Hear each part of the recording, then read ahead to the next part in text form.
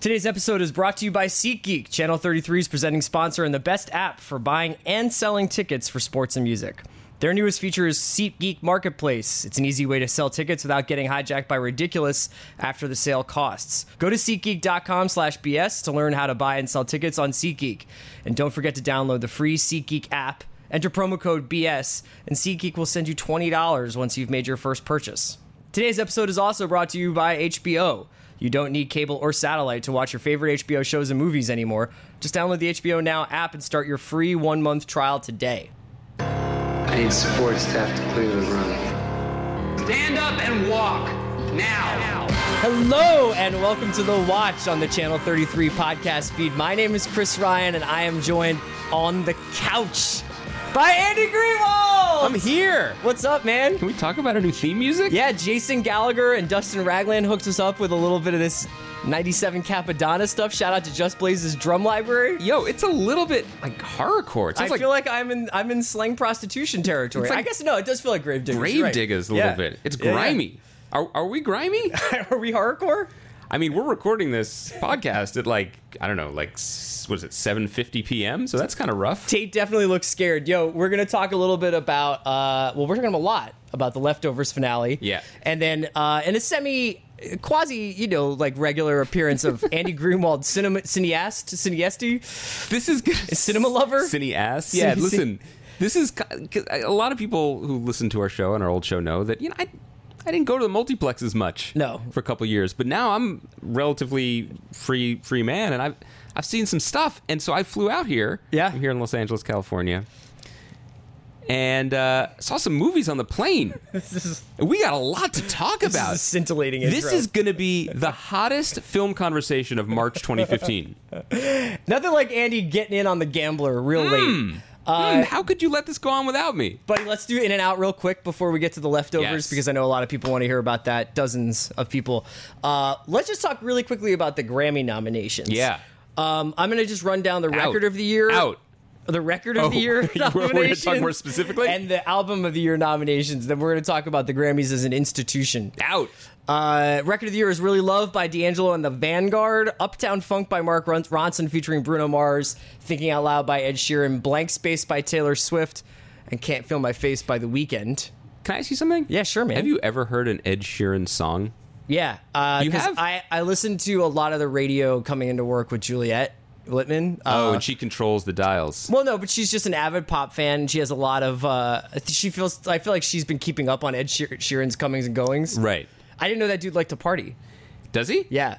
Does he like to get wet off of a variety of illicit substances? He does, which is cool because he also looks like Gimli the dwarf from Lord of the Rings. I gotta say, I am serious. I have never heard an Ed Sheeran song. I don't know what he sounds like. I assume it's not Gravediggers, but I did hear him on New York's Breakfast Club morning show where he was holding his own with Charlemagne the God. Yeah.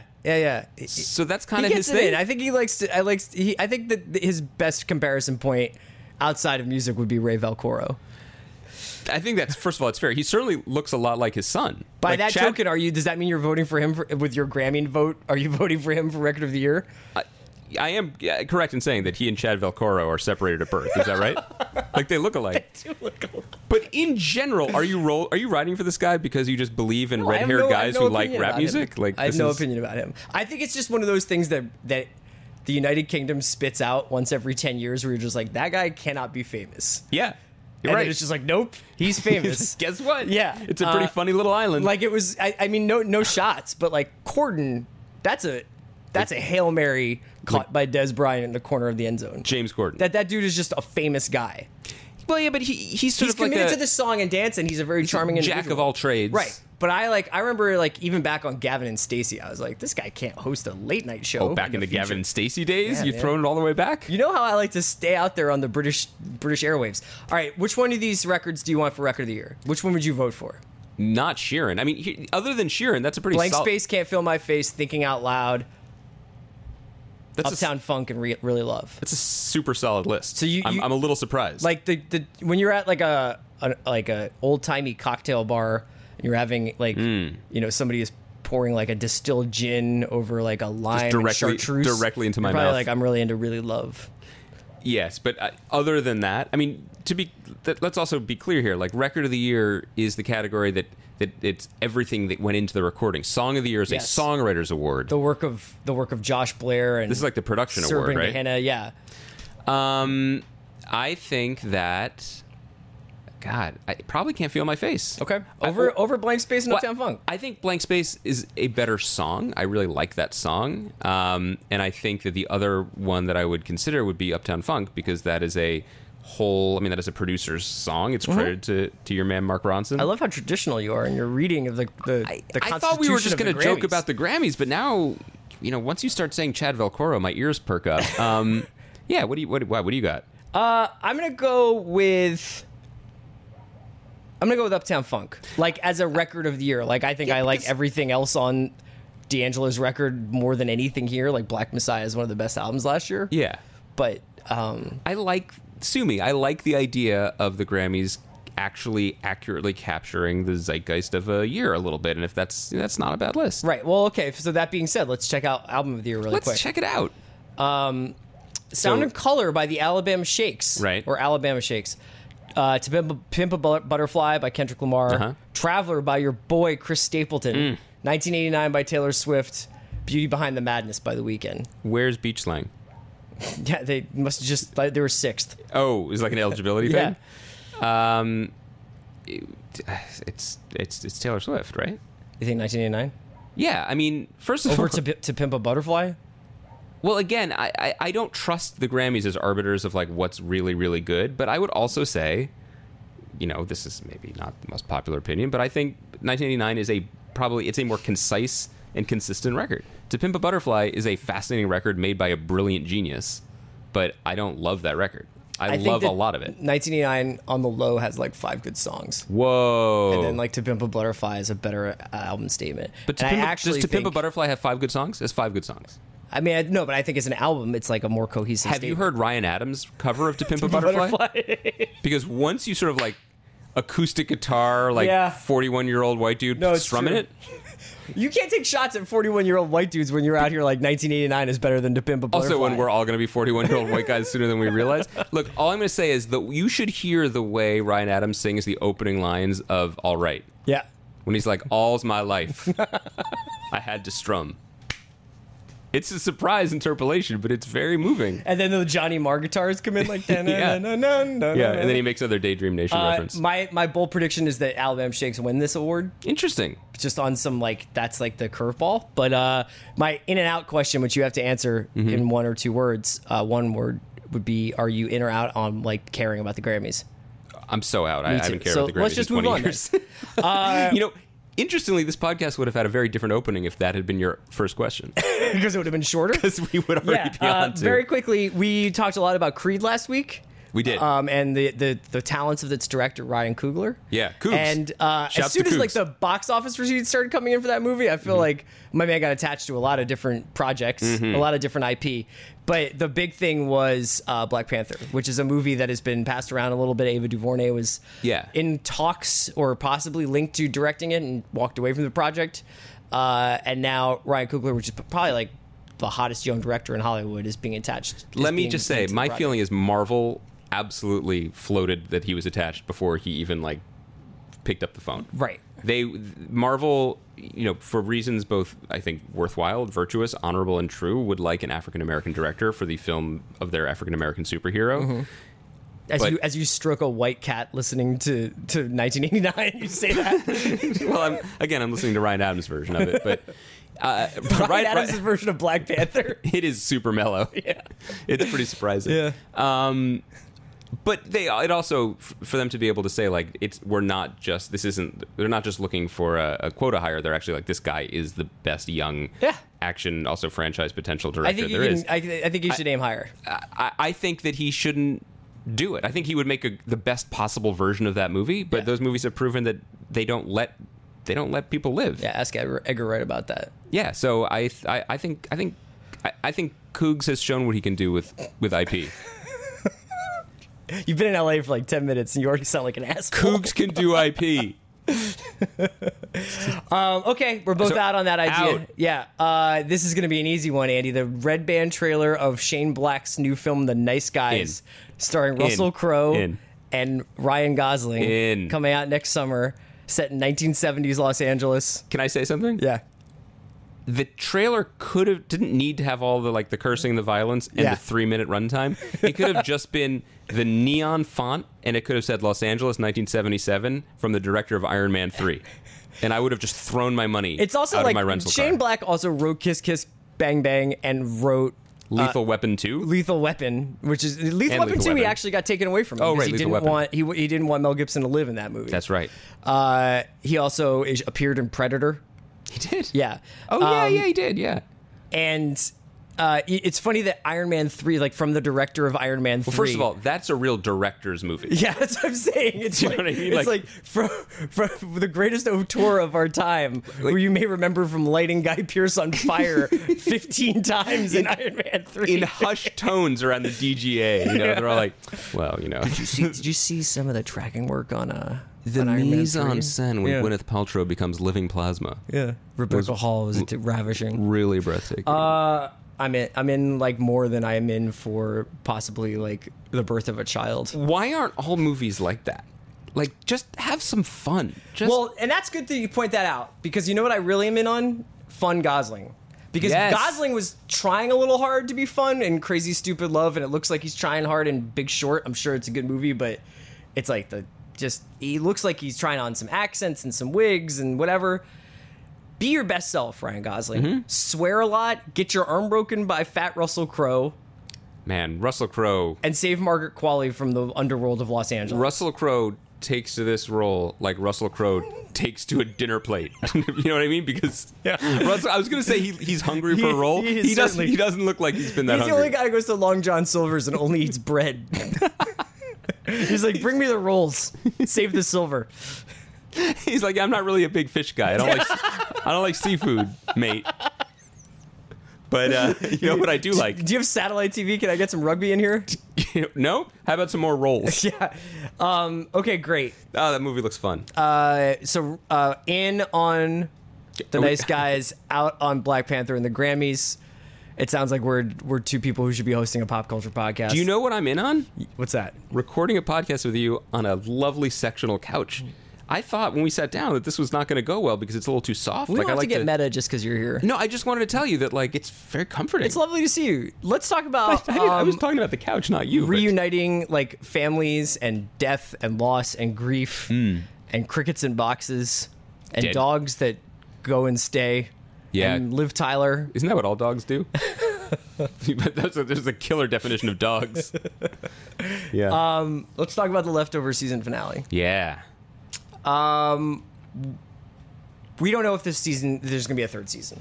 No, and interestingly, not many people seem to. Like usually, Yeah. certainly usually there's been a renewal at this point for a lot of shows. But the second thing to say is that usually people kind of know, even if they're not saying. And I definitely get the sense that they don't really Yeah. know. And then they're going to. Lindelof told Seppenwall that they're going to have to figure it out pretty soon. That, Yes. My feeling is, from a big picture perspective, the relationship is valuable to HBO. HBO is one of those networks, probably the original network to do so. They really care about how their shows are received, Yeah. and the critical buzz surrounding them.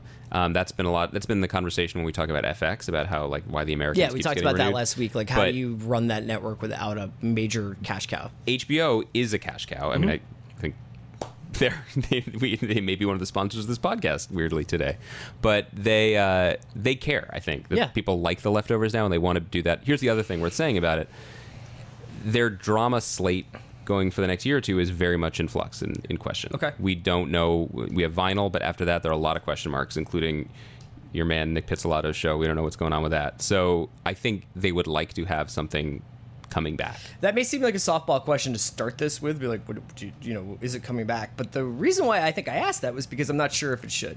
And I don't mean that in any way hostile towards Interesting. the endeavor, which I think this season was It's great. fantastic.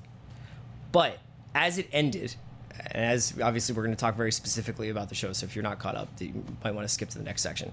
As the episode and season ended, And Kevin found a degree of peace, and the Garvey family was reunited with all its loose ends coming together.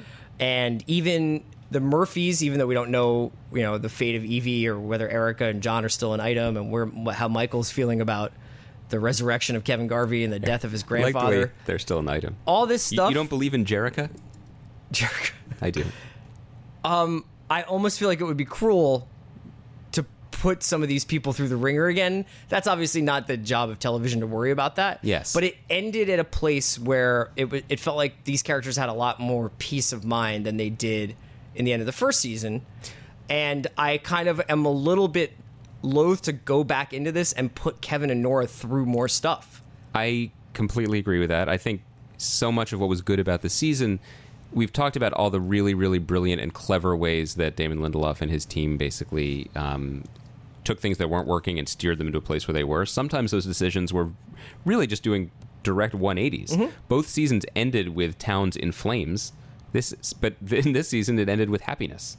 You know, it really... Sometimes it isn't rocket science. You just kind of do the other thing and see how it feels. And that felt a lot more earned after everything that they had been through, because characters go through a lot on this show. I think that for me, I completely agree with you. And if the show is done, then, one of the most remarkable turnarounds in TV history, a truly exceptional and interesting, more than exceptional, just really provoking season, not just thought-provoking, a provocative season in a lot of ways. And it ends on a rich note that I think gives people closure. Certainly seems to give Kevin some closure. But part of my affection for the show, and this affection is a very recent affection, has come from, maybe this is a meta way to watch it, but I can't believe those improvements. And just on a pure storytelling and TV storytelling point of view, I'm just kind of in awe of how it was done. And I would like to see that group of writers and producers and actors get another shot at writing themselves out of what seems like, in this case, a comfortable corner. Yeah. Before we started recording, we were talking about this briefly, and I think that there are ways to expand the canvas, expand the frame, maybe leave this town, or maybe just shift the focus to the left again. Maybe we leave some of these characters behind, and maybe we pick up other ones. Yeah. The world is a pretty rich and interesting world, and some of the best stuff in both seasons, not just this season, has been the marginalia. I mean, I did like the stuff that was mostly abandoned in the second season about the government cracking down on the cults, and trying to deal with the problem. All the sort of like, that was a major thing that I was sort of one of the issues that I had was just that 4 park rangers seemed to be in charge of security for the entire town, along with John and the lynch mob that he kind of had. But also in terms of just staving off an incident on a bridge in America at this time, it just. That seemed odd. But the security seemed a lot harder earlier in the season. It brought up a lot of questions where it's the relationship between the world of the leftovers and our world. And to what extent you have to give up some of your preconceived notions about reality, quote unquote, versus how much those preconceived notions of reality inform the world of the show and shape it. I don't really mind that there were unanswered questions about crickets and birds and not drinking the water and the earthquakes. I liked all that. And you liked all that, but you didn't mind that we didn't figure out I'm thrilled we the didn't. importance of Holy Wayne's baby or whatever, right? Yes, because there's a difference between, and this is in many ways what the show has been about. Certainly the difference between the first season and the second season. There's a difference between, sort of. I'll say I used this word positively before, but I was going to say provocation in the sense of teasing or throwing stuff against the wall. I mean, the show became about, it was there in the title song, it was about accepting the mystery. And I found that kind of beautiful and affecting this season because it was so well grounded and so in the actual emotional lives of the characters that everything else, the moving pieces and the gears that led them to these discoveries, whether it was the metaphysical afterlife of the hotel or whether it was the magic ground or the magic water. Yeah. The show wasn't about those things. The thing that I said many, many times about Lost, and I'll say it again, is the show didn't work because the polar bears. It worked because of the star-crossed Koreans. When these shows are about people's emotional relationships, you can load on all sorts of crazy. But okay, so I'm playing devil's advocate here because I did like it. I'm just trying to figure this out. Yeah. Can you have the leftovers without the crickets and the birds and the earthquakes? You can. You could. but I don't think I would want to, because I like that stuff. I like mystery and what the fuckness and chasing rabbits down rabbit holes to Wonderland or whatever the metaphor But is. did it feel I like different that. when you were watching Lost and you were like looking up on deep BBS message boards the biblical allusions that were happening and what that could mean for the future of characters on the show? And it felt, I don't know, it feels different this time around. I personally... It does feel different. Okay, my issue was never with any of that stuff. It was always with the Guilty Remnant. It was always... I was not that happy to see them come not back. talking of them, that they're not talking was just a very frustrating, dramatic, trick, I thought. One that Liv Tyler agreed with. And then between the sort of way the first season played out and then the space in between seasons and the fact that the GR are not really in the second season until later in the sort of the back nine of the run, I felt like I forgot a lot about their like philosophy and the reasons why they were doing what they were doing. And I still, to the last moments of the show, were like, I don't really know what Meg is so pissed about. And I actually did find a very good, just in case there's anybody out there like me, okay? So this is a explanation that I found on the Leftovers Reddit board. Wow. Written by a user named we-r-adams. Love his work. Adams. Is that Ryan Adams? I think it's ATOMS. Oh. I think it's Ryan Adams' version of Reddit. And he just said, or this person just wrote, don't know if it's a he or she, that this is what the GR believe. A divine power is clearly real and clearly very powerful, whatever it is. 2, a divine power which values the bonds people create with love and family would never orchestrate something like the departure. Right. Therefore, the divine power responsible for the departure does not value love and family. It has no compassion for us and has the power to arbitrarily take them, family, loved ones, away from us whenever they choose, whenever the divine power chooses. So all the things that the GR does in reaction to that, about this idea that family is a construct and an appendage or something that's sort of holding us back, that made more sense. Now, And that's why Liv Tyler says to Tommy, it's all about family. all about family, because family matters so much, and family to us as humans, and God, or whatever God is, has demonstrated his or her contempt for family. Right. That there and she is no seems use to be continuing especially it. aggrieved, at least according to the psychic Isaac, that her mom died the day before the departure and no one cares because she wasn't part of that, and somehow but she was also seemingly a pretty angry person going into dinner at the bar and grill with her mom. This is why I've come around on the show in a lot of ways, because that is what you just laid out is one of the foundational points of the show, regardless of whether the Guilty Remnant is on screen or not. And one of the things that I keep coming back to is what's so great about that is that it's actualized something. It's made literal something that actually exists, which is anyone can go at any time anyway. And that is an intolerable condition of human life, right? We just can't think about that, or else we would be miserable all the time or start chain smoking cigarettes. Yeah. The other thing is that grief is not always, but grief can be selfish in a way. It can take on that form, and you want the world to feel as deeply as you do. You want your pain to be understood or be reflected. You don't want it to go away because it defines you and it marks you and sets you apart. And you want, and if there's anyone, if there's a whole town of people who appear to be living in complete just flagrantly in defiance of you and your pain, then I understand the desire to target that place. I understand the dramatic whatever reason why they did. That's all pretty rich stuff. It did feel in the finale earned, but a little gear grindy, in the sense that for me in this season, this is the season that flipped my mind on the show and changed my opinion. It's not going to get better than International Assassin. Right. That was just great. That was so gonzo and over the top and fun, and in a way it was self-contained and rich. And this episode, that didn't fix or solve things, but it definitely put a bow on them and brought them full circle and brought us back to what got us into this mess in the first place, both in season 1 and in episode 1. And I thought it did so in a way that was consistent, but it was, you could see the gears. Yeah.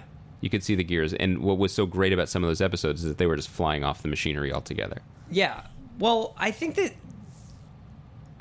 So one of the things that's been interesting is the discussion about how the ratings for the show have been apparently down. And I kind of feel like, earlier today someone was asking me whether they could just skip straight to season 2. A lot of people ask that. And that, I think, is much more indicative of just how competitive the landscape is and how much competition there is for people, the hours in people's television watching days.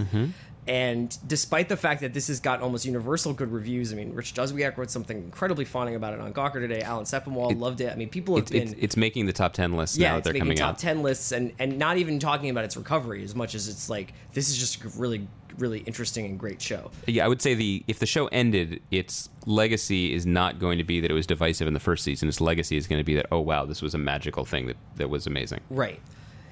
It's almost... I wonder if the Leftovers is almost suffering for being... It's not that it's suffering for being good in its second season as much as I find the fact that the show went from something that everybody was anticipating and paying attention to and excited for in the first season to something that you had to like give a second chance to and sort of make time for in the second season, only to be rewarded, honestly. But you cannot... I think this is proof. I don't think second chances are really possible right now on TV. Yeah. They simply are not. And... if you look at something like Mr. Robot, one of our favorite shows of 2015, the ratings did not reflect the enthusiasm that not just that we felt, that the people we spoke to or connected with about the show felt. But it's a very, very different place than Leftovers. Even if the ratings were about comparable, like 1 million people per episode for Leftovers season 1 and Mr. Robot season 1, 10 times out of 10 you take Mr. Robot's first season and the place that it's in, because what it's coming from is a place where it can build. yeah. The thing about The Leftovers that stuck no matter what is that it's painful. It's a tough watch. It's a slog. That's true. And I would say that's true about the first half of the second season, too, even though I found it more compelling and more interesting in a lot of ways and lighter. You can't shake those reputations. Sorry to come back to it again, but like the Americans, the ratings aren't going to get better. Right. The show is the show, and it's not just that you can't convince people to watch it because now of the the tone. Americans actually has like what's on season 4 or 5. It's going to be season 4, and so it has 3 seasons of reasons not to watch it because you're just like, oh, I'm so far behind. It's not just that it's a tough watch. It's people are like, wait, so I would have to take 36 hours, to do it. Like, no. But if you tell someone like Mr. Robot, like, get on board now. I think that this brings us back to the thing we talked about last week, where at some point having these glittering 2 or 3 seasons maybe of The Leftovers in your catalog for future generations to discover at their own pace, you're proud of that, and probably that adds something to your bottom line, whether it's aesthetic or actually financial. But you come back for season 3, you're servicing the show's fans, which is not a bad thing to do, but you're not growing that audience. One of the other things that I was kind of thinking about with Leftovers, but I've been thinking about this with a lot of shows recently. What's the last time... I'm going to say this, and then you're going to be like, this is like an obvious answer to this question, but I was trying to think about it. When's the last time a star has been minted on television? Oh, well, Chris Pratt. Okay. But that's a really good example. But I'm glad that you weren't like, there's a dude yesterday who is now is directing Black Panther and making Ryan Adams' 1989. Ryan Adams is directing Black Panther, and Ryan Coogler is doing a cover of Taylor Swift's Red. That actually is a whole other conversation that's kind of interesting. Like, TV makes stars all the time, in the sense like Rami Malek could have a different kind of career now. And people are like, that guy's a star. Han Solo. Wow, like that's a thing. And it's deserving. He's awesome. But Chris Pratt is such an odd example because there are no movie stars, or there are no new movie stars.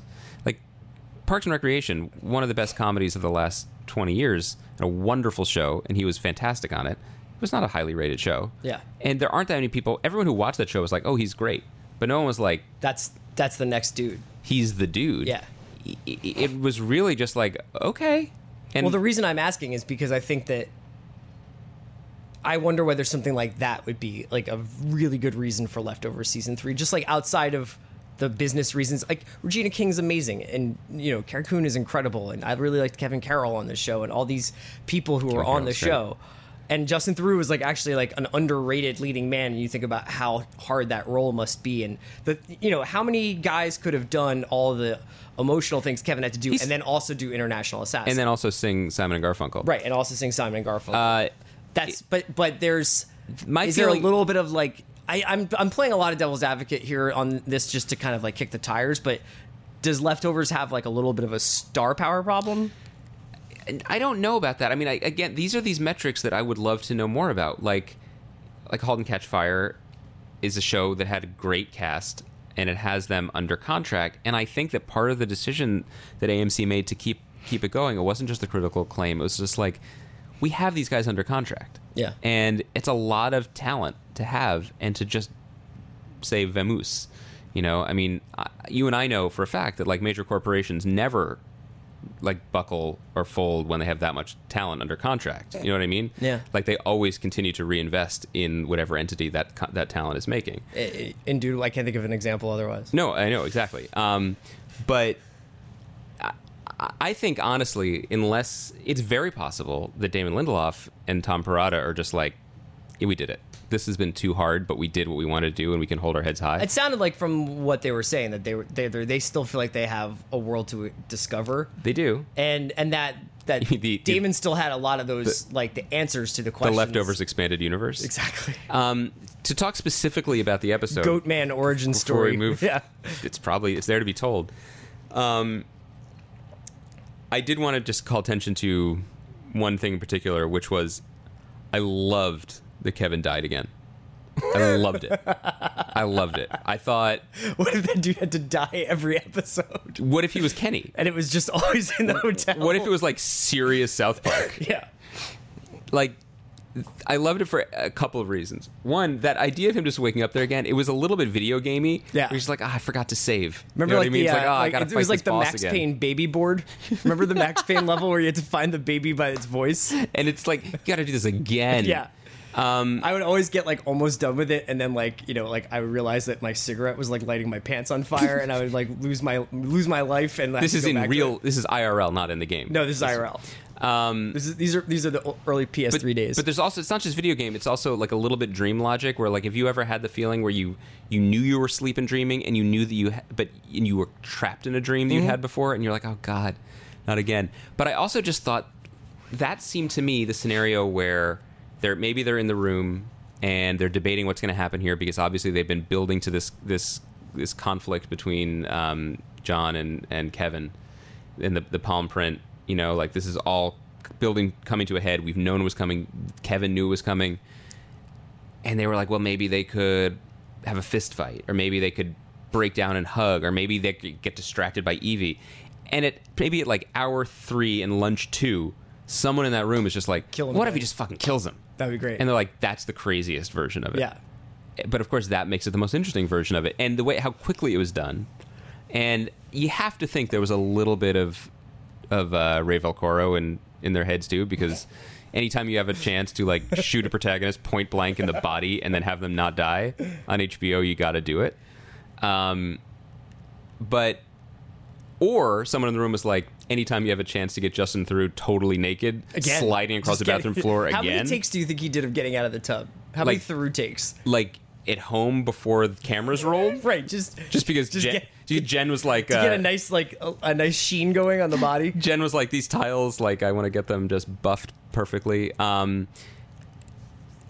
There was just something about that was that encapsulated everything I liked about Leftover Season 2 and I didn't like about Leftover Season 1, which was it was just sort of gleefully embracing the absurd.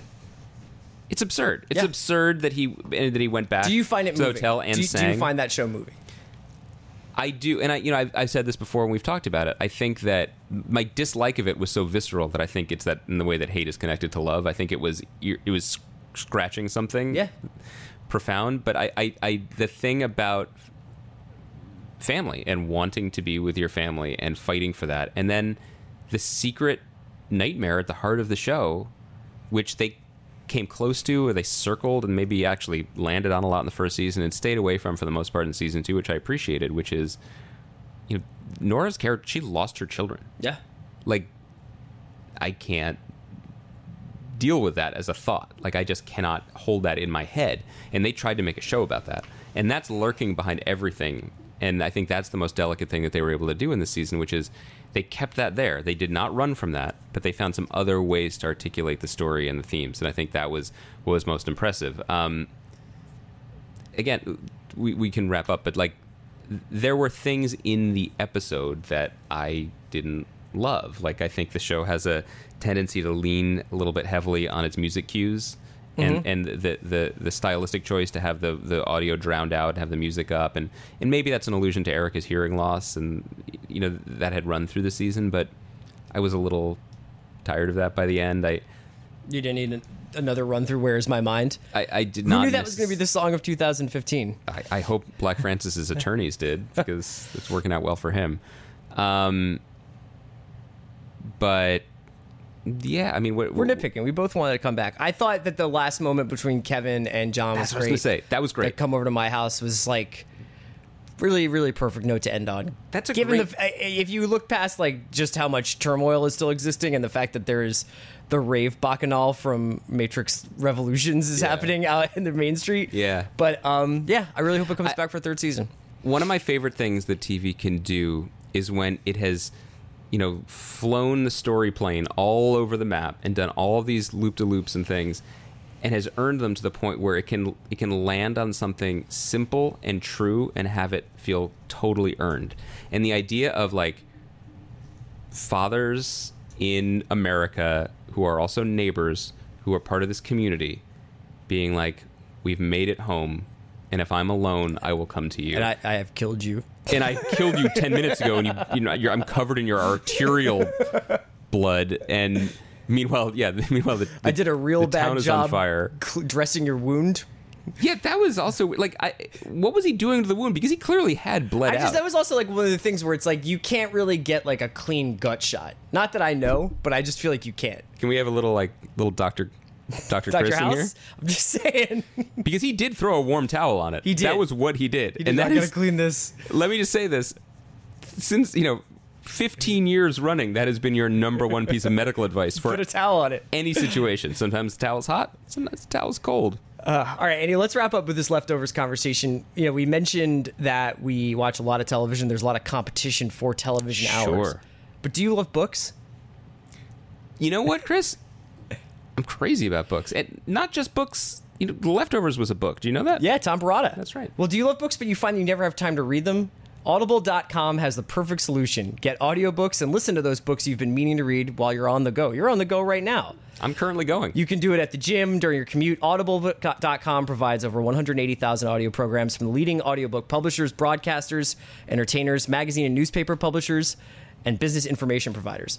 Their app is free, works on iPhones, iPad, Android, and the Windows Phone. You can also download and listen to it on your Kindle Fire and over 500 MP3 players. And unlike streaming or rental service, with Audible.com, you own your own books, so you can access your books anytime, anywhere, right from your smartphone. Audible.com has the great listen guarantee. If you don't like the book you chose and you decide you don't want it anymore, it's no worries. You can just exchange it. And if we'll exchange it for another title anytime, no questions asked. They have books from Ross Thomas, Dennis Lehane, Don DeLillo, Don Winslow, some big The Watch favorites. You may have heard about some of those people from us.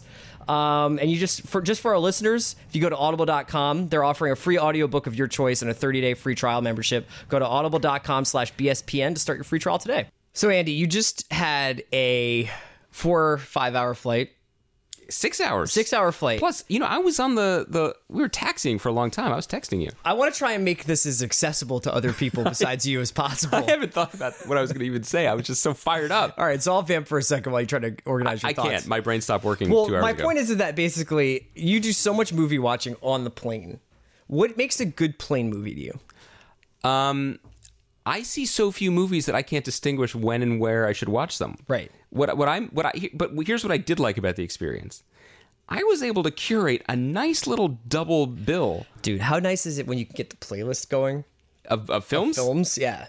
I've never sit still for this long. Right. Like, even if it's TV, like maybe I have to take notes or something, but this was just pure just connoisseur. I was just watching. The way films were meant to be enjoyed. On a 7-inch screen while shaking violently over Utah. hurtling through space. Yeah, in a tiny sardine can with a guy. I mean, in an aluminum coffin. I feel like the guy sitting next to me was former Philadelphia Eagle Vi Sikahema. Like, I was pretty sure that's who it was. And Did you fly out of Philly? no. Hey, can I say one other thing about this dude? Like, this was one of those flights where you had like a lot of choices. Like, all the movies were available, you know, literally all of the movies. Side note: who decides which one? Because you'll be flipping through it, right? Yeah. And it's just like, you know, About a Boy is always there, and San Andreas, and it'll be like San Andreas in Italian. It's like Man Up with Simon Pegg and Lake Bell, then it's like Man Up in Hebrew. So I'm like, who's the dude at Delta HQ who's like, you know, that's going to be big in Tel Aviv. Like that one we have Man to Up? offer in Hebrew. Yeah, it's like a I'm little sure bit. that the international distributors of Man Up. I always love it when I remember this happened on my last flight to Europe. Oh, well, I didn't realize I was sitting next to Paul Theroux over here. And a dude watched the duty-free commerciul for 11 hours. Nice. The loop of the, like, when you land, you can buy cigarettes. Do you think he was just really jonesing, like Nick fitting so badly? I think he was just, like, plotting, like, the bodega he was going to open, you know, but, like... But here's the thing, the guy, so Vi, I'm going to call him Okay. Vi, next to me, he had all these entertainment choices, all the entertainment choices in the world. And he spent the entire time looking at iMessage on his phone. Like, he was just reading texts that people had sent him. Maybe he was catching up. Maybe he was just like reading like the true story of what's happening with Chip Kelly's locker room or something, and he was going to report on it live from Los Angeles for That no article reason. is not 6 hours long. Let's read one word per minute. Anyway, I was really, really fired up because I saw this double feature that I cobbled together of Focus with Will Smith and The Gambler with Mark Wahlberg. A personal favorite. You know, it's sort of a double bill about rapaciousness. Yeah. In 21st century Difficult men 21st century playing America. games of chance and skill. And you want to, which one do you want to talk about? I have a lot more feelings about The Gambler. Here's the thing about. Let me start with Focus. Okay, yeah. So okay. I love a story about Khan. I love Khan stories. I love The Sting, the Ocean's movies. It's fun. I also like big, chewy movie star movies. You know, like this. I'm glad Will Smith was in this movie. Like, this movie needed that kind of charismatic performer. Yeah. But it's not a good movie. Even though Major Dad kills it, by the way. Major Dad really steps up. Focus is a movie. Here's why Focus is not as good as The Gambler. And no shots at the people who are in this movie because No, and can we also just foreground the fact that The Gambler is one of the most disastrously bad movies I've ever seen, it's but in one of my top 10 films of last year. but one of the most interesting in a very interesting way. But it is a catastrophe of a movie. There's a weird, who couldn't they get for Focus? That's a question I had. Because other than BD Wong, who comes off the bench and scores like performance. 13 points in 90 seconds. The hottest and it's hand. just like deuces. Yeah. He is the hottest hand. He is really, really the heat check. There's nobody in that movie. Like, Margot Robbie's good. There's 5 people in the cast. And they're all good. But I'm like, where's your John Goodman? But also, Margot Robbie is very, very fine in everything. I mean that she's been in two in things. all senses. Like, obviously, she's a very beautiful person. I mean, very beautiful woman, but she's okay. She's fine. I That bet movie she's would really be. good in Suicide Squad. You're so in on Suicide Squad. That movie would have been 10,000 times more interesting with a different type of actor in that role. But the question is, like, who are they looking for? Why did she get that part? Right. There's a lot of questions I have about that. I just remembered that. Now, let me say one other thing. I had a lot to drink on this plane. I really drank a lot on this flight because I don't like flying or turbulence. So Wasn't it kind of a daytime flight? yeah, it was all day. And so when I texted you and I landed, I sent you like 30 texts. I was just living plane emoji / You fire always emoji. text message when you get off a plane like it's your first time ever leaving Philadelphia. You're like, it's so beautiful out here. Nobody told me. You don't remember, but I took notes. The traffic. I took notes on The On what? Gambler. You did? Yeah, I forgot. I don't really want to hear these because you were so angry about it. You were so anti The Gambler. The Los Angeles rain is the single most honest thing in this abortion of a film. What? I wrote that. It rains in Los Angeles? There's the one scene where he's Oh, in right, his where there's, bungalow like, the landslide. and it's like raining Yeah. and there's the landslide. I thought that was cool. Yeah. I just have so many questions about it. Can you help Well, I'm me? the person to ask because I saw it twice in 48 hours in the theater. Why?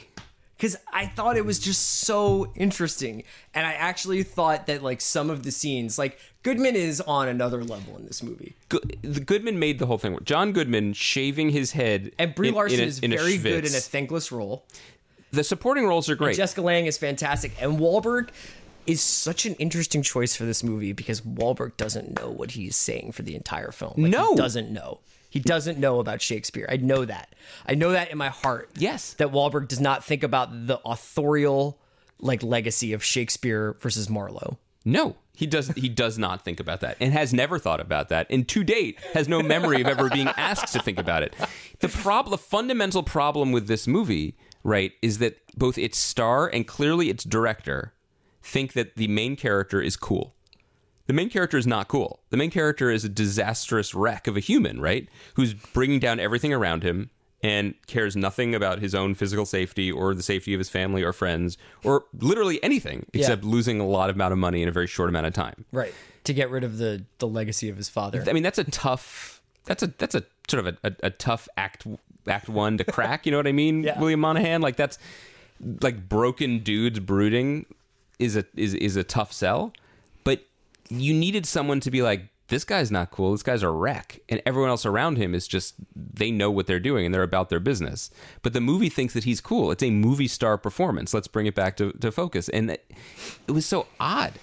I guess what I'm saying is I see so few movies that I haven't regrown the muscle where I appreciate fascinating failures because it certainly was interesting. And it's also interesting in the way that, this was a remake of a James Toback film, and William Monahan, he won the Oscar for The Departed, right?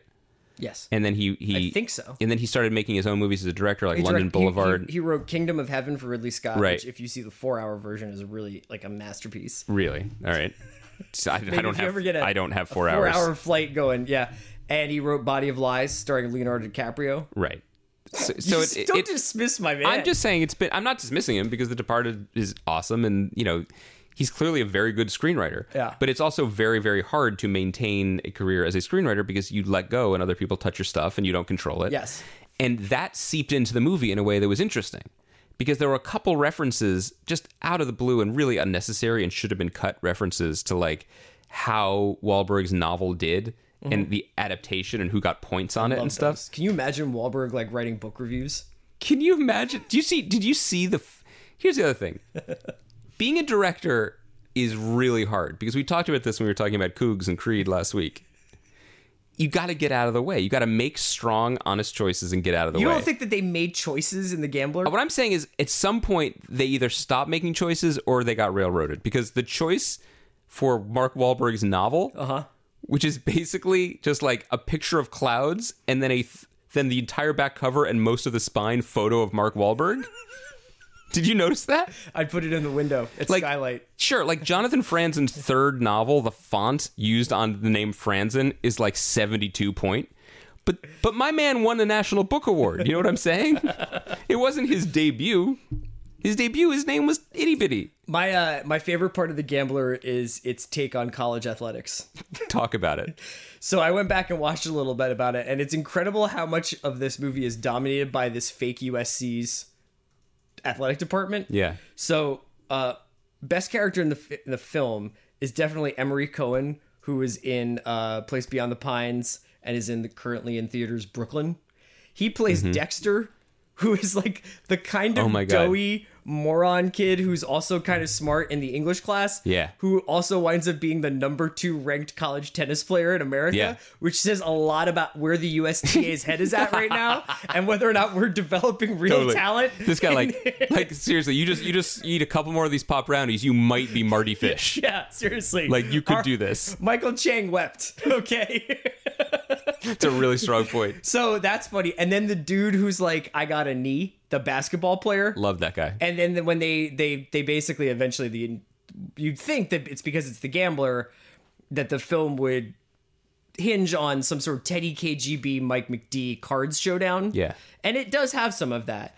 But it actually hinges on a 20-minute college basketball game scene, which this kid is going to maybe throw for Mark Wahlberg's character.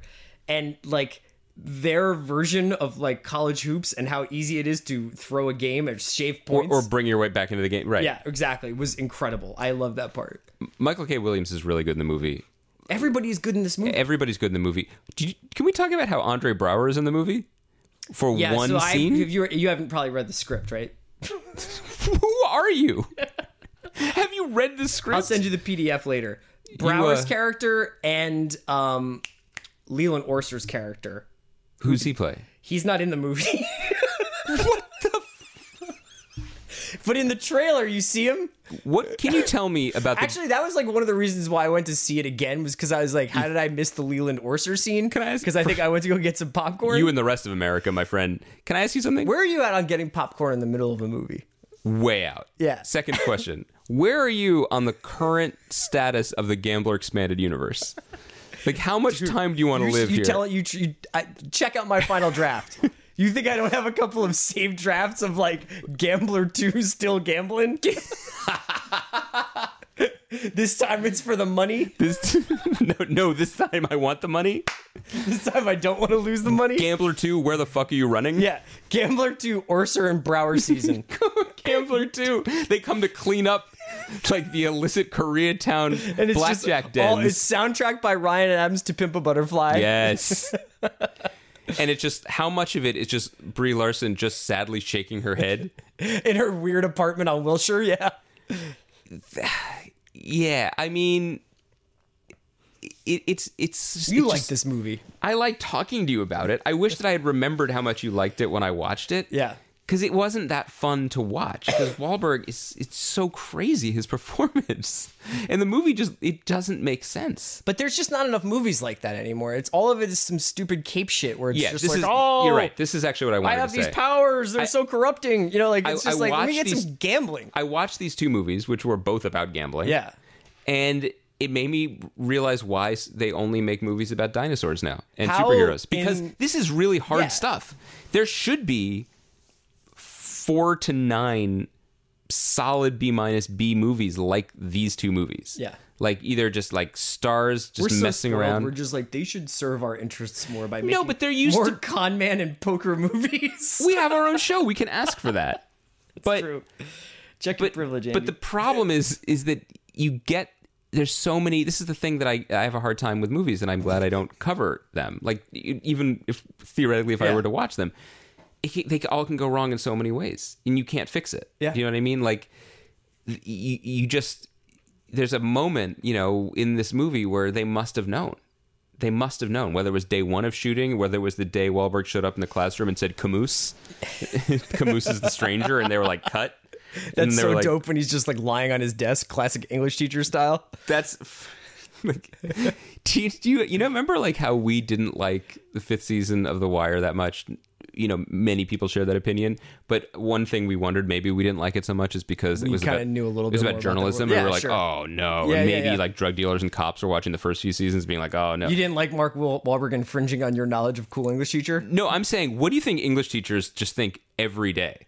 Because the way they are represented in media is... We both have an answer to this question. I just want to check with Tate. Tate, in your life, did you have a cool English teacher who smelled a little bit like Camel Lights and like would like take you outside and talk to you a little bit about Catcher in the Rye? Oh yeah, I had an awesome English teacher. It's a uniform American experience. Yeah, it's... Cool English teacher. Yeah. I wish I still knew a cool English teacher. Maybe I should become one. Cool English teachers are very, very important. Yeah. Like, cool English teachers can have an enormous effect. But you don't have to do it with, like, a shiner and lying down on your desk and telling people that Brie Larson is the only talented person in the room, probably because she looked good in, like, a Chinese waitress get-up at 3 a.m, I know I how I know would when have. she hits on him, and I he's know how like... we Can we just say Brie Larson is just like, how can I begin an inappropriate relationship with you? And he's basically like, sex is a thing I don't do anymore. That's dope. That's so I love it. Real gamblers are celibate. We doesn't would even how would you? drink. Okay, so to fix focus, you would have swapped out like Aya Cash for Margot Robbie or somebody like or whatever, and then make the BD Wong scene an hour and a half long, where they just keep doubling down on Super Bowl But prop also, bets. they had so much fun writing the first third of the movie. Yeah. And then all of a sudden, it's 3 years later, and there's like race cars Yeah, at Major that was Dad. just weird. That was And like it's another movie that they serious stitched onto it, now, yeah. and he's like deeply in love with her, and it's not fun anymore. So who would you have, to fix the Gambler, who would you replace Wahlberg with? Wait, I just want to say the other thing about both, like the script of Focus may have been good, but what if Soderbergh had directed it? I mean, you could say that about any movie and it would just been like amazing. It would be better. So but did you text me about that last night, or was I having another conversation where it's like, what if Soderbergh directed that was me. I texted in that voice. My bad. That's the voice you have on your Waze too. Dude, what if Soderbergh directed this? Turn on Gower. How What if Cougs does Gambler 2? This time it's for the money. And the follow-up to Creed is Ryan Coogler's deep dive into the expanded Gambler universe. Oh my god, it would be so good. Oh my god, it would be so good. And this time Michael B. Jordan plays Michael K. Williams' son, Okay. right? Yeah. And he grew up with his mother in Philadelphia, No, and he let's comes to Los like Angeles. use our imaginations. I mean, if Cougs is like, what's up? How do I expand this Gambler universe? And we're like, he's from Philly. No, it's like, we get it. Well, obviously he's a college professor.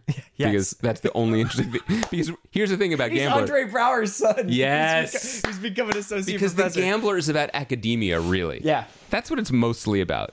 And it's, first of all, it should be about collegiate tennis. Right? Yeah. There's so many things that it could be about. Maybe gambling, maybe just...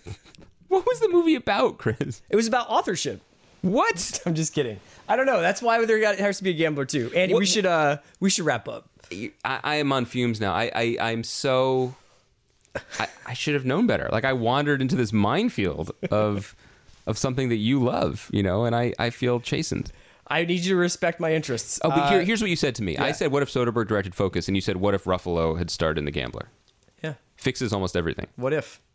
That's a great expanded universe of my mind. This time it's for the money, Andy. We will be back next week probably to talk a little bit of Homeland. Maybe we'll get to Jessica Jones. Maybe we'll talk a little Man in the High Castle. I know we've been getting a lot of requests. Maybe we'll have some special guests. We knows? might do some year-end stuff. Los Angeles, it's a special place. Anything could happen out here.